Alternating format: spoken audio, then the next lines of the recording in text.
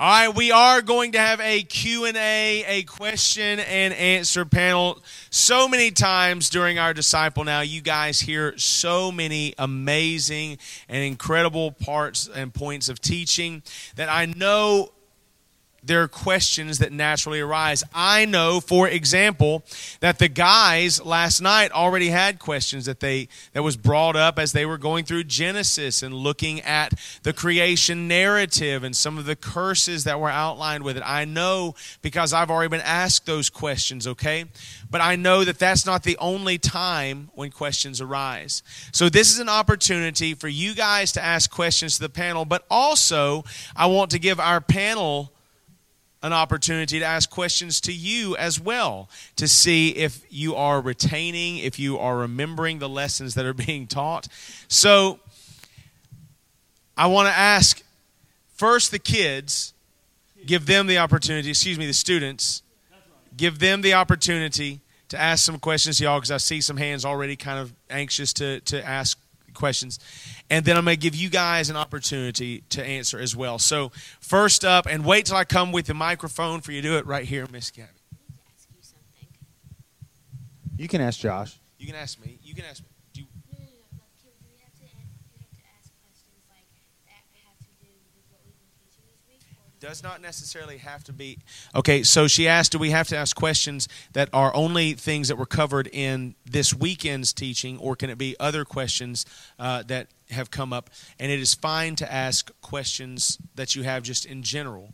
A lot of times you're going through things in school or through things with family or whatever, and maybe we didn't touch on this weekend, but it's really been impressed on your heart to ask those questions. So you can ask anything to our panel, and we are willing to discuss those things and to answer them. So is that good? All right, Miss Bella. You have to. Why does God have to wait for a certain day to come down to earth, and take us up to heaven? Really? Miss Crystal did better answering that. Why is God waiting until a certain day to return for his people? Why not? Drew, you can't answer questions like that. This is not going to work. He's on his own time. That's the simplest answer I can give you. He's out of time. There is no time, Drew. If he is outside of time, what is he?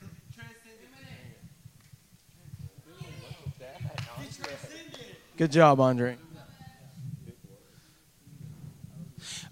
Okay, if there is no real answer from the panel, let me try and take a stab at Bella. Okay, let me try and okay. God is not dependent on us to come back. God is not waiting on some sort of magic formula for us to complete. God is coming back in his timetable according to his purpose. We don't know the mind of God. We don't know the things of God. The reality is he's not waiting on us, though, to accomplish something. He's not waiting on us to finish a task.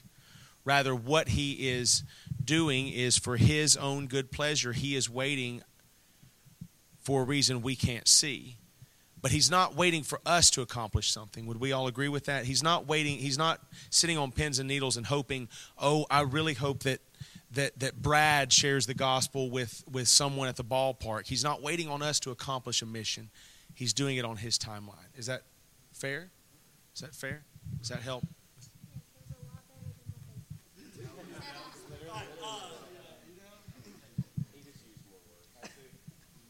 Talking about creation and stuff. Talking about creation and stuff, my question is it says in the beginning the heavens and the earth was created, but was hell created at that time? Is it created now, or is it going to be created when God throws the people into hell?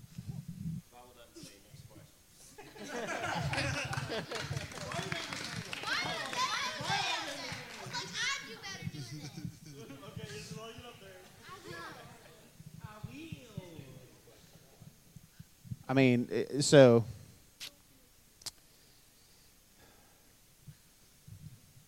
Scripture says that like Jesus created all things, and nothing has been made that wasn't made by him. So,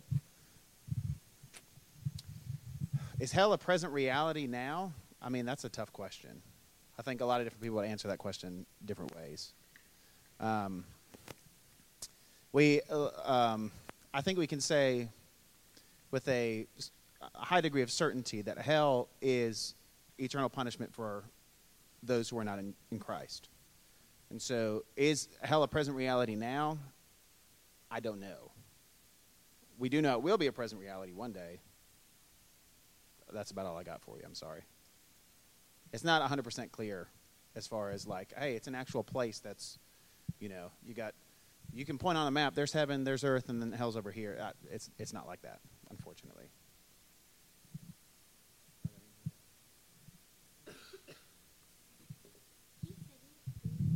The same. You could also say about like what we would call the eternal state is different than what we would call heaven right now. So even that is going to change. Like what we would call heaven right now, Jesus is there. When you die, you go to be with Jesus there.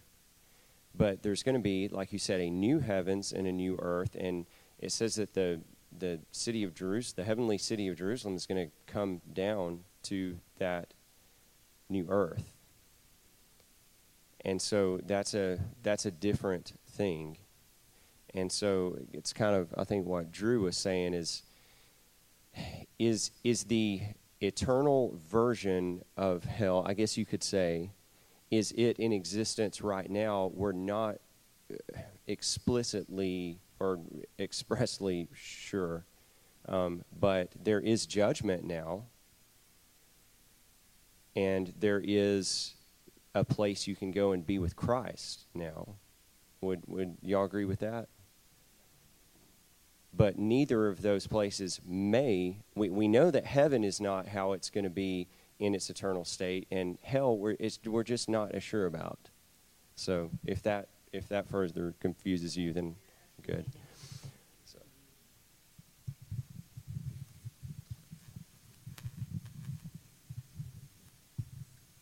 This is not a biblical question, but can you play Thunderstruck on an electric guitar? Oh, That was cool! Yeah, can you? Okay, I need a demonstration afterwards, please. This guy, all right, please. but it was a serious question. But not a serious timing. All of you. I can play it on the radio.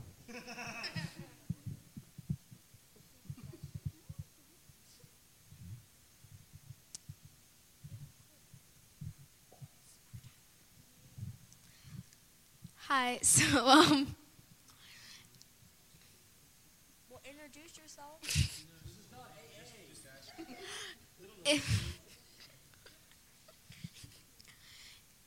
If God can control everything, and I know he can, why would he control it and make it that humans sin?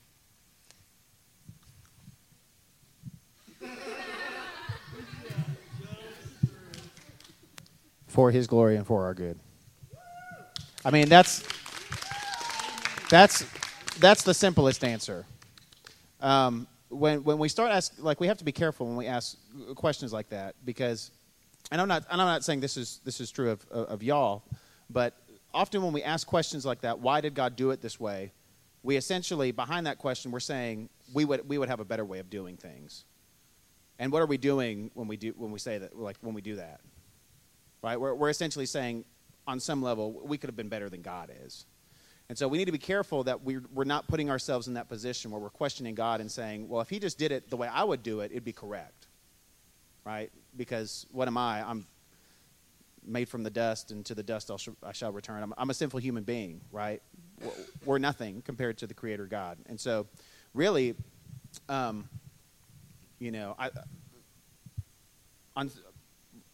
like I said, the simplest answer is we know that God is it's going to be for our good, and it's going to be for his glory. That's the whole purpose behind all of creation and everything that's taken place in time. But there's a certain level of mystery of why did he choose to do it this way. To be honest, I don't know. I mean, I think a crazier question is, why did God create in the first place? He didn't need to, right? He was self-sufficient. He had everything necessary for existence within himself. And not only that, but he lived in eternal relationship. So why would he bring new creatures that he would relate with? It doesn't really make any sense. He didn't need anything. There's nothing else he needed. And so there's a certain level of mystery, but we know that at the end of the day, it's going to be for his glory and for our good. You did, kind of rephrasing the question, he said, why did he make it, like make people sin, or make it to where people can sin, or what was?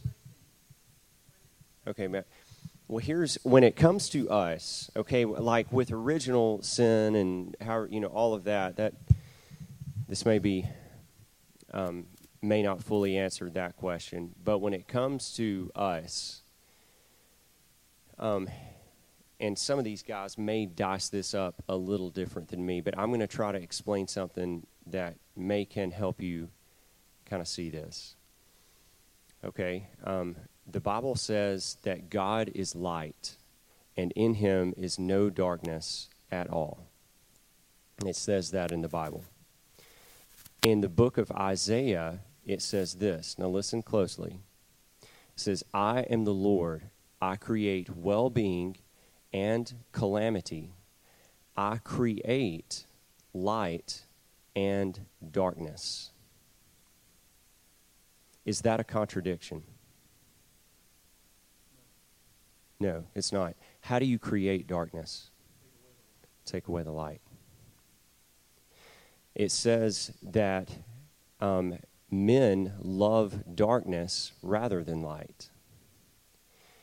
And so if you think about this, God, if he removes his light from someone, what's left? Did God cause the darkness? Did God create? In that sense, did he force the darkness, or did he just say, I'm going to remove my light? Who's responsible for the darkness?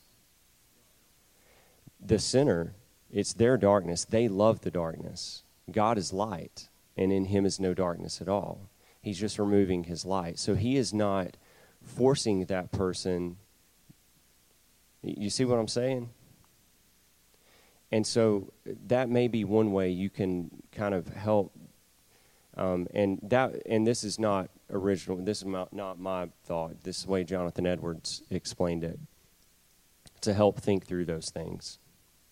So there's one thought on that, on how God can be in control of everything, and yet he's not the author of our sin.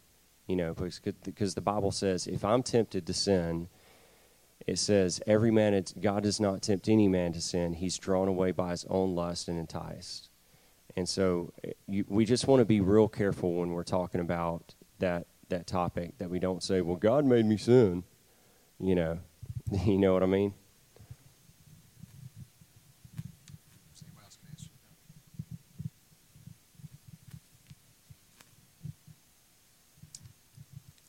If Satan was a fallen angel, he was trying to be like bigger than God and thought he was greater. Wouldn't that be the first sin and not Adam and Eve?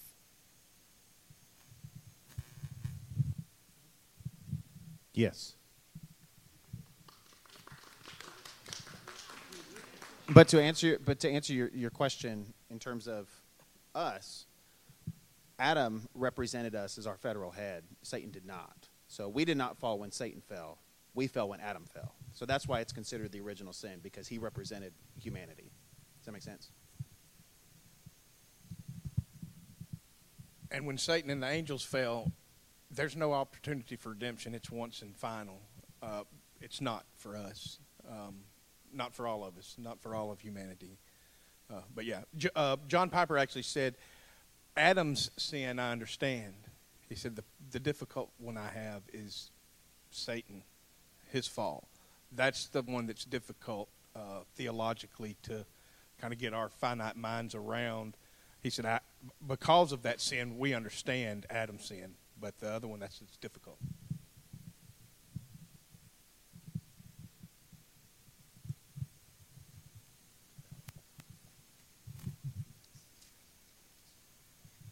Okay, so in the garden, whenever, like, Adam and Eve sinned and they died, like, did they go to heaven or hell? Everyone dies.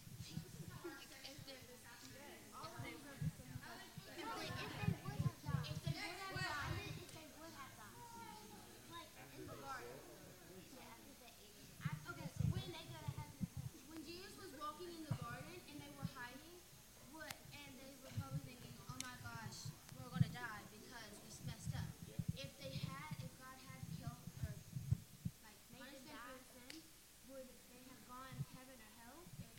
Was there a hell then? So you're asking, as soon as they sinned, if God killed them, like he said, if you eat of the fruit, you will surely die. And he kills them right then. Would they go to heaven or hell? Well, it would be the end of humanity, because those were the only two people at that point. And it's at that point things stop. So very likely, they would be no Messiah. So they would be eternal punishment, and they would. So but Yeah, that's a tough question because it's a hypothetical, right? Because first of all, Adam and Eve didn't die, right? They weren't struck dead as soon as they ate the apple. So answering a hypothetical question like that, it might be helpful, it might not, but at the end of the day, it's a hypothetical. We don't know what the answer is to that. But like Brad said, if they were struck dead as soon as they ate the apple, that would have been the end of humanity, and that would have been, we'd have been no better than Satan and his angels, because there would have been no path for redemption. Because in order for us to be redeemed, right, there had to come a seed of the woman who would live the perfect life, who would die the death that we deserved, who would be buried for 3 days and would be resurrected on the third day, right? If there's no humanity, there's no way for that to happen. There's no Messiah. There's no salvation. What are we talking about, right? Because it didn't happen. So that's the answer to the hypothetical question, is that it wouldn't matter because everybody'd be dead. There'd be nobody else.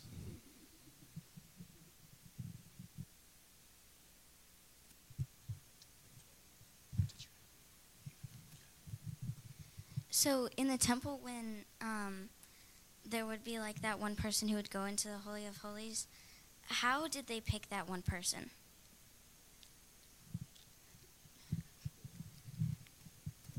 So that's you walk through Leviticus. Yes, that's actually covered in the Bible. There were ways that a household was picked throughout all the year. There were certain times. It wasn't just one time a year that they went into the holy place. They went into the holy place every morning and every evening. Okay, and there was kind of almost a rotation as to when they would do that. Now, when the Passover would fall, whoever was on that rotation, and it was always guided through supernatural ways. Whoever was almost on the rotation in that moment, and whoever had, I can't remember what the other requirements that came up, but whoever matched that requirement and was on that rotation when it came around to the Passover time, or to the Day of Atonement, to Yom Kippur, that's when they could go in. So it was set up by God, and it was set up, and it was used not just one day a year, but yearly, or every day of every year, there was a person going in and out of there. And then when that Yom Kippur, that Day of Atonement, came, there was already someone set up in that rotation that would already be walking in there. Does that make sense? So it was just part of what God had instituted through the priesthood, that was how it was going to happen. So I'm going to...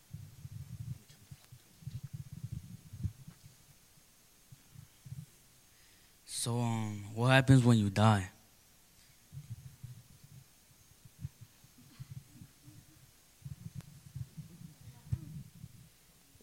the Bible says it's appointed a man once to die, and after this, the judgment. We know that for sure. If you are a believer in Christ, we know for sure, it says, if you are absent from your body, in other words, if you are dead, if your spirit has left your body, then you are with the Lord. We know that for sure.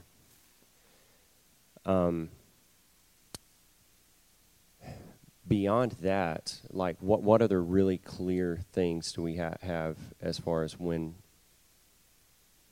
you die? For a believer, and some of this gets into the bulk of the stuff that we have on the Bible about the eternal state or about heaven and hell is all about eternity.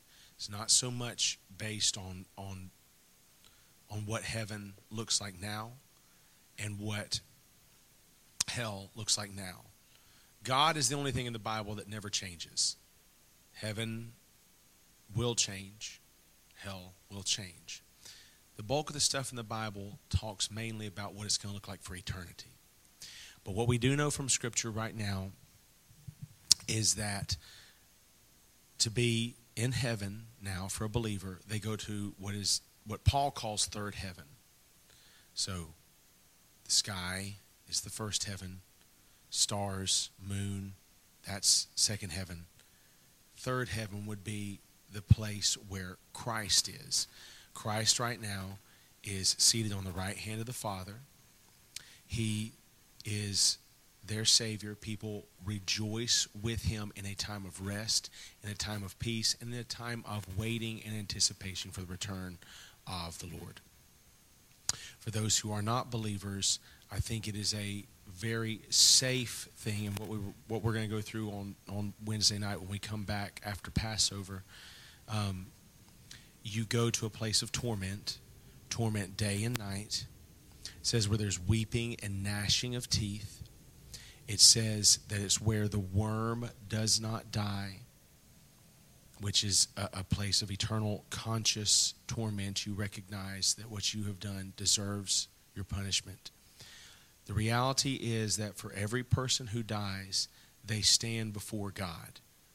You either stand before God in heaven through his salvation, through Christ, or you're before God in hell, and he's pouring out his wrath and a just judgment upon unbelievers.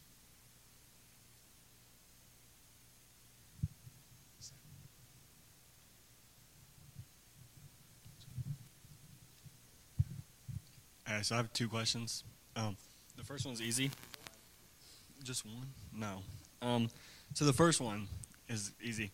We talked about in the fall. After the fall, and it says in Genesis 3 about how birth pains will happen. Do y'all believe that there were children before this time? Like Adam and Eve had children?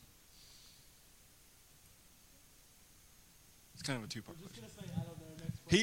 He said yes. And so Scripture doesn't say that they had children, but I don't think that's an unreasonable conclusion. That's an unreasonable conclusion to arrive at, that they did have children. I think that's a legitimate possibility. But it doesn't say definitively, so I'm not going to say definitively they did. That's the really important part. Where Scripture's silent, we need to leave it there. What we do know is that when they did have children, whether it was before or after any of that, and I think you get into some weeds if you think that they did before the fall. So what we do know is Abel, and Cain murders his brother. That's the first sin recorded post-fall. So, again, where Scripture's silent, we probably should let that alone. Okay. My second question, so in Matthew 4, 1 through 11, I'm not going to read it all, but it says, I'm going to read the first verse. It says, Then Jesus was led up by the Spirit into the wilderness to be tempted by the devil. What do you think that spirit is? Do you think it's the devil, or do you think it's something else? Or do you know? The Spirit is, just to be clear, the Spirit where you just read capitalized, it's the Holy Spirit.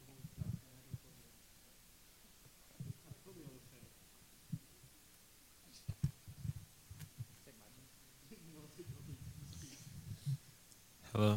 Okay. My name is Andre Jones. I have sort of two questions. One, the first one was, is heaven where God is? Like, well, like. Yes. Yes. Yes. Okay. Well then, the heavens thing, the first heaven, second heaven, third heaven. What was that about? Well, I mean, in Genesis, the creation account, God said He created the birds of the heavens. Well, we know that that's not in the presence of the Lord in that heaven. That's the sky that Josh is talking about, the air that we above us. Outer space, what we would consider outer space, once you leave our atmosphere, that's the second heaven, and then the third heaven would be where the presence of God is, where He dwells. Yeah, it's just a way of describing, because, like he said, they used to look up to the heavens. Now, are they looking up to, like, heaven, where Jesus is seated? No. They're looking up to the sky. So they called the sky the heavens. And then when they spoke of outer space, the term outer space is actually a relatively modern term. They never called it outer space back in the day. They called it the heavens. And so when we're talking about Jesus being seated in the heavens, we're not talking about He's seated in the sky or He's seated in outer space. No, we're saying He's seated somewhere else, right, in a spiritual realm. That heaven is what it's talking about. That's why Paul makes the distinction between the first, second, and third heaven. Now, to answer your question real quick, or to kind of maybe answer another question. God is everywhere, right? But Jesus now has a physical body. And so there's a sense in which as He participates in the Godhead, He's omnipresent, and yet He's confined to a location, one location. Right? Is Jesus here now? In a manner of speaking, yes. But is He here bodily now? No, His body's in a single place, and that's in heaven. And so there's, we get into some real mysteries when we talk about, like, okay, God's omnipresent and Jesus is omnipresent, and yet He's got a body, so He's in a single spot now. How does it work exactly? I can't explain it. I can just tell you what it is. Does that make sense? Kind of, but not really. Clear as mud. That's my point. Give that man a gold star. How did Adam and Eve die? Like, did they die of like old age or something? Yeah. Or so. How old were they? Yeah, it was COVID. No, that was it wasn't. No, I can't remember. It was Adam was 930, I think. It was 900. It was 930, and then 930 years. Adam lived 930 years, and then he died. That's how long Adam lived. Not anymore. Huh? Doesn't say. She did.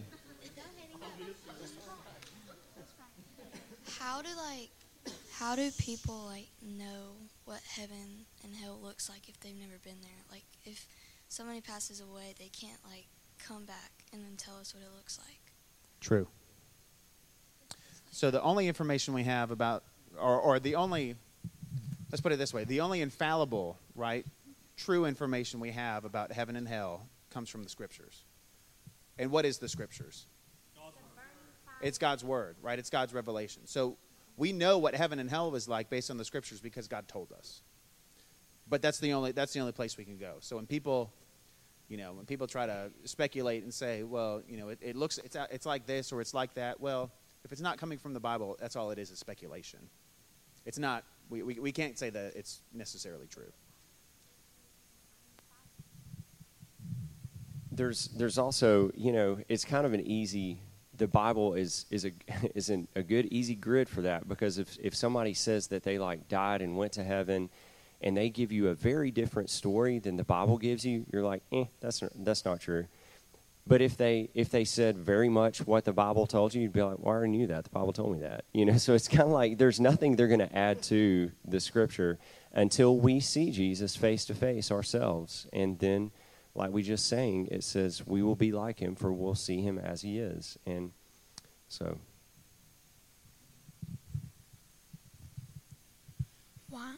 Why in the Bible, if the father of a family sinned, why was the entire family stoned or persecuted? Drew loved that question. Drew, give Drew the mic. He loved that question. That's a hard question.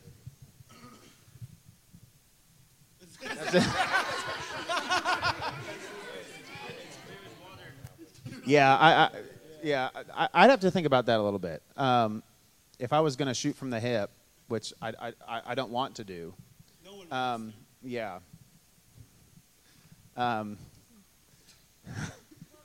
Sorry.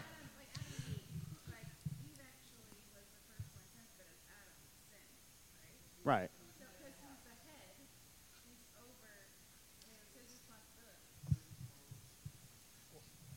Say it where Jonas can hear it.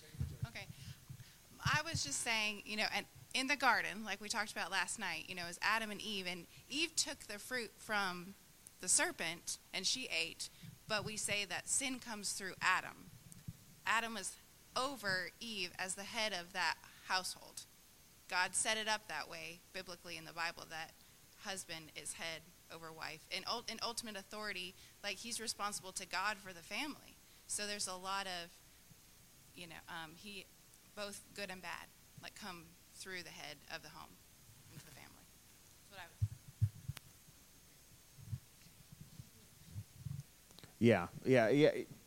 was. Bethany's absolutely correct. Like,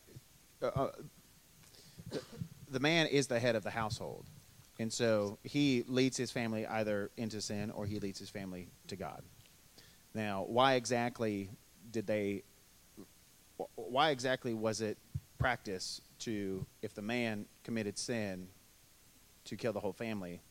I'd have to study that a little bit, which I'll try to look into it and try to give you an answer, but that's a hard one to answer in a few seconds. But I do think that it's important, as it was already mentioned before, is when we ask these questions, it's a good question. But the fact of the matter is that's what God's law says, and because it is what he says, it is good and it's right. So past that, I don't know. So if we're trying to ask the question to get to understand God better, I think that's a good question. However, we got to make sure we're not asking it in a judgmental way that is somehow unjust. We know it's not. God, it can't be unjust. He can't. So if it is part of his law, it is just and it's right. I mean, it's just like what Bethany said. The reason Adam is counted for this, he was sinful in that act. It was passive. He did not actively act as Eve's husband and the head of the household. And because he neglected his duties, she eats that fruit. It's his sin, not hers. Not to, it's a good question. It's a hard question. I'm not saying that this is in any way, really answering the question. But when those kind of questions come up, you always want to, if your mind ever starts wondering, is that like these people are getting, punished unfairly or unjustly or whatever, all any of us deserve is God's wrath, punishment, and death for our sin. That's all any of us deserve. If any of us get anything other than that, it is a gracious gift bought by the blood of Christ. And so that's always important, I think, to remember, is that a lot of times, like I remember a while back, I asked you all the question, the world sees it this way: how can a loving God send anyone to hell? But the Bible is not interested in that question. It never asks that, and never answers that question.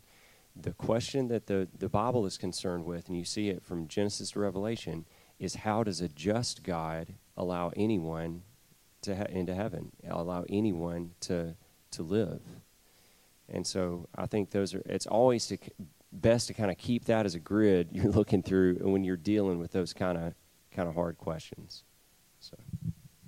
Well, and let's keep in mind too the flip side of that, right? So we've kind of established, right, that the man is the head of the household, either leads his family towards God into life or leads his family towards sin into death, right? And so Scripture describes Jesus as the bridegroom of the church, as the husband of the church. Jesus is the head of the church. And because Jesus was perfect, we get to participate in the blessings of his perfection because he's the head of the church, right? And so there's, it's tough to understand, and this doesn't necessarily answer the question, but it does, in kind of a roundabout way, kind of shed some light on the question a little bit, right? We often ask, or a lot of people like to ask, well, it seems unfair that I get sent to hell because Adam sinned, right? But the truth is that if that were not the case, well, then we would not be saved because of Christ's atonement, right? Through the one man came death, so that through one man may also come life. And so there's kind of two sides of this coin that, honestly, when we look at things like this, and I think you're correct to go, this seems strange. Why is it like this? We should immediately see the flip side, which is the gospel that says, and how is it that because of what Jesus did, I get to participate in salvation?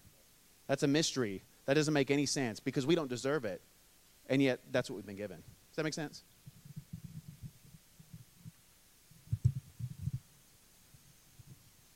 So I have two questions. The first one is, how can God be 3 in 1?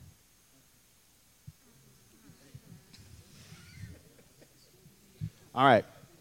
So we have to make a distinction between the being of God and the persons of God. And this is a mystery because there's nothing in creation that is like this. God is unique in this sense. But this distinction between being and person is something we recognize today, right? If I was to take this microphone and throw it at your head, right, it would hurt, correct? Why? Because the being of the mic collided with the being of your skull, right? But is the mic a person?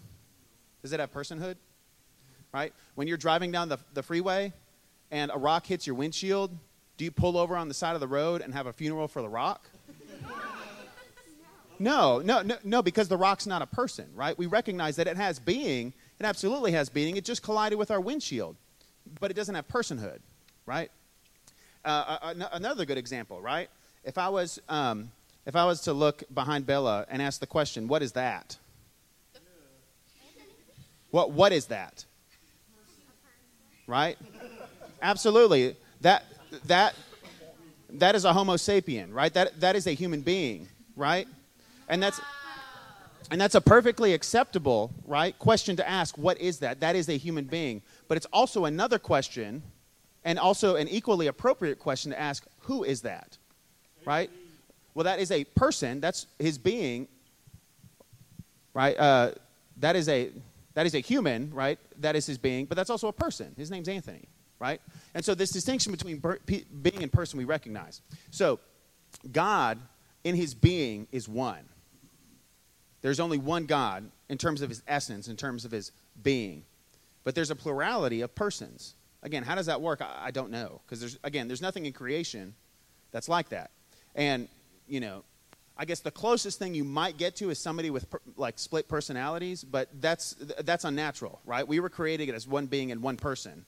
So to have an extra person, right, within my one being is not natural. But it is natural for God. That's who he is. How does it exactly work? I don't know. But does that kind of answer your question? Right? So we have to distinguish between God's being and God's person. In his being, he is one, but in his persons, he is three. So where was God before he created the heavens and the earth? That's a great question. Who can answer that question? Where was God? He was glorified. That. Who can answer this question? Who can answer this question? No. Listen, where was God before he created? He was there. That's it. That's the wrong answer. He was there. Huh? Huh? No. He was eternal. Here's the answer. God was nowhere because he had not created a where to be. Right? Yeah, it's kind of a philosophical like conundrum in your head. But here's the thing, okay? God has everything within himself necessary for existence. This is what philosophers refer to as a property called aseity. Basically, you have everything necessary within yourself for existence, okay? We require a lot of things to exist, right? We need parents. We need oxygen. We need time, right? In an even like more deeper philosophical sense, we need time. We need space to exist in. We need a place to be. God doesn't need any of that. Everything he needs to exist, he has within himself. God doesn't need a place to exist in because he has all of that within himself. So the answer to the question, where was God? Well, he hadn't created anywhere to be, so technically he was nowhere. And everywhere, exactly. But places are created, and God doesn't need created things to exist. Does that make sense? It's kind of confusing, but... All right, I'm going to give... you'll have that. But I'm going to give after this time. I'm going to give 2 more questions. I'm going to favor people who have not asked a question already. Okay, so if you have not asked a question and you still want to ask a question, make sure to raise your hand so I can see you. Okay, and if there's no one in that category, I'll still try to come to people who have not. But I'm going to ask 2 more. Let 2 more people have questions. All right, real quick on what you were just saying. I can tell you where Jesus was. He was with the Father, and I can tell you where the Spirit was. He was with Jesus.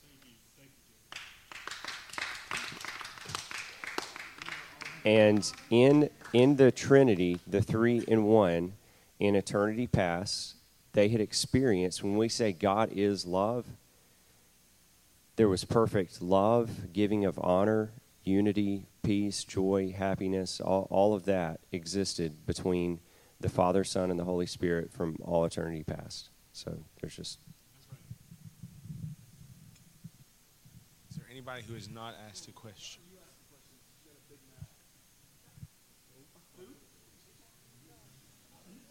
Who's talking to Cortland? Yeah, Mr. Ross, you ask a question. I help explain one. Does anybody else need to ask a question that hasn't already asked a question? You've got the microphone. Okay. I have 3 questions, but they will be very quick, okay? Number 1, is there Chick-fil-A in heaven? What? Okay. So that's maybe a yes. Okay. Also, when, I guess back then is what you'd call it, when people would like sin, they would do like burnt offerings to, yeah.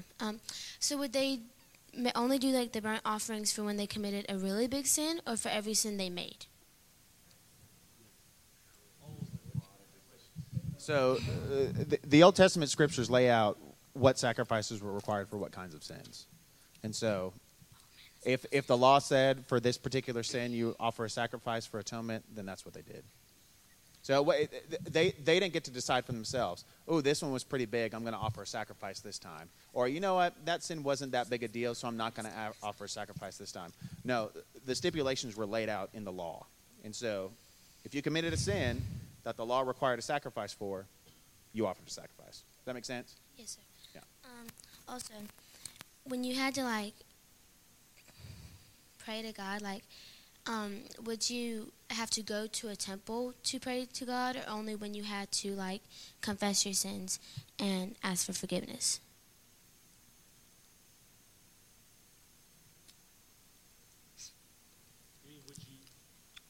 Could you pray any time of the day or anywhere, or do you have to go to the temple? So do you have to pray anywhere? Or do you have to go to the temple? And I think the second part of it is you only go to the temple to pray for forgiveness of sins. in a manner of speaking, you could pray anywhere. But especially in Old Covenant Israel, God's presence was uniquely manifest in the temple. And so so the fact that people went to the temple specifically to pray was specifically so that they could be near that manifest presence of God. Does that make sense? And as far as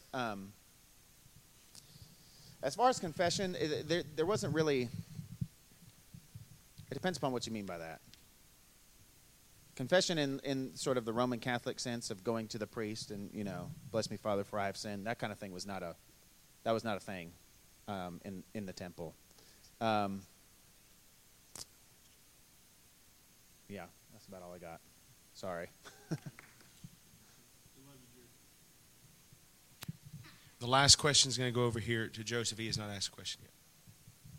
How did Adam and Eve learn to speak? They just did. Drew, just give them a simple answer.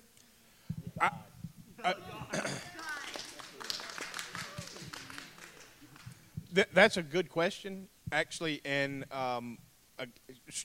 again, Scripture's silent on this, but we do know they were created mature.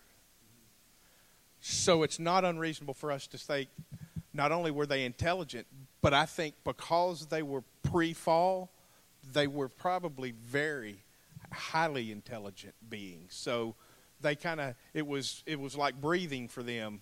Language was, whatever the language was like breathing for them. And also we have to remember that God created, first of all, God created by the word of his mouth. Right? So you have language in creation. That's a part of creation just by virtue of God speaking. But not only that, but Adam and Eve were created for the purpose of relationship. Right? They were created for the purpose of being in fellowship with each other and with God, which requires some level of communication, some level of language somewhere. So whether it was, obviously they didn't go to grammar school or something like that. But whether it was a process that they sort of learned or whether it was just immediately upon creation because that's part of who they are, they were speaking, I'm not entirely sure. But we do know that that's what God intended, was for them to communicate with each other and with him, because that's why he created them, was to be in fellowship with them. Does that make sense? All right. I'm going to call it. That is going to be our Q&A session. I think this has been maybe been the most lively Q&A session we've ever had. So y'all usually don't ask very good questions.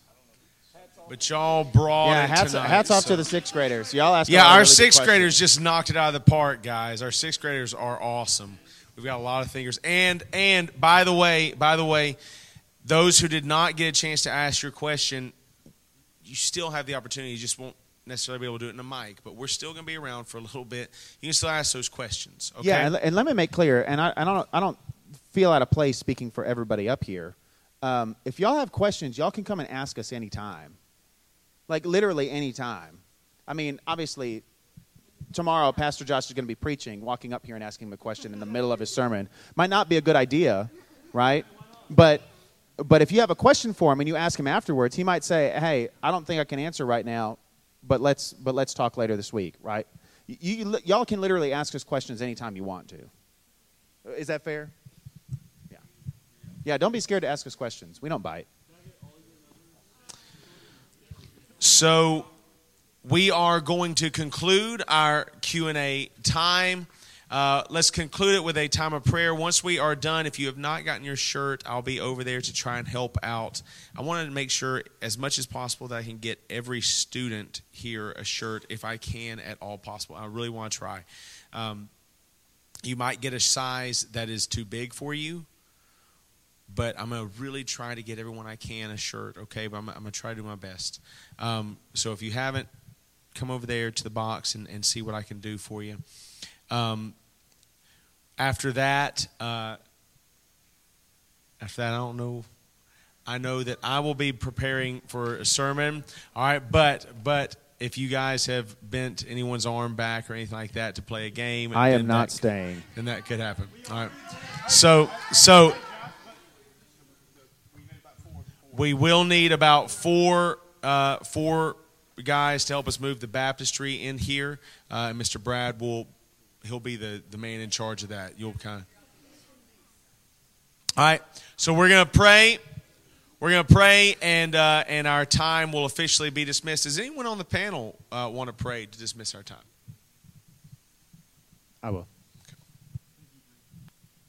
Let's pray. Heavenly Father, we thank you so much for the time that you have given us to gather together, Lord, to worship you, to learn from your word, Lord, to ask questions, Lord, to sharpen each other through asking questions and through answering each other's questions. Lord, I pray for these students. I pray that what we have done throughout this D-Now weekend, Lord, would stick with them. Lord, I pray that they would continue to ask questions, Lord, and that they would not only ask questions, but they would look to the source of all wisdom and knowledge, and that is Jesus Christ, as revealed in his word. And so as they have questions, Lord, I pray that they would submit those questions to the authority of your word, and they would allow your word to speak into their lives, and they would conform themselves to what your word has to say. Ultimately, Lord, we pray for all of these students, Lord, if they are not in a relationship with you, if they have not experienced the new birth, Lord, we pray that your spirit would begin to work in them, Lord, that you would take out their hearts of stone and give them hearts of flesh and cause them to walk in obedience to you. We pray that you would use us, Lord, as instruments in bringing that about.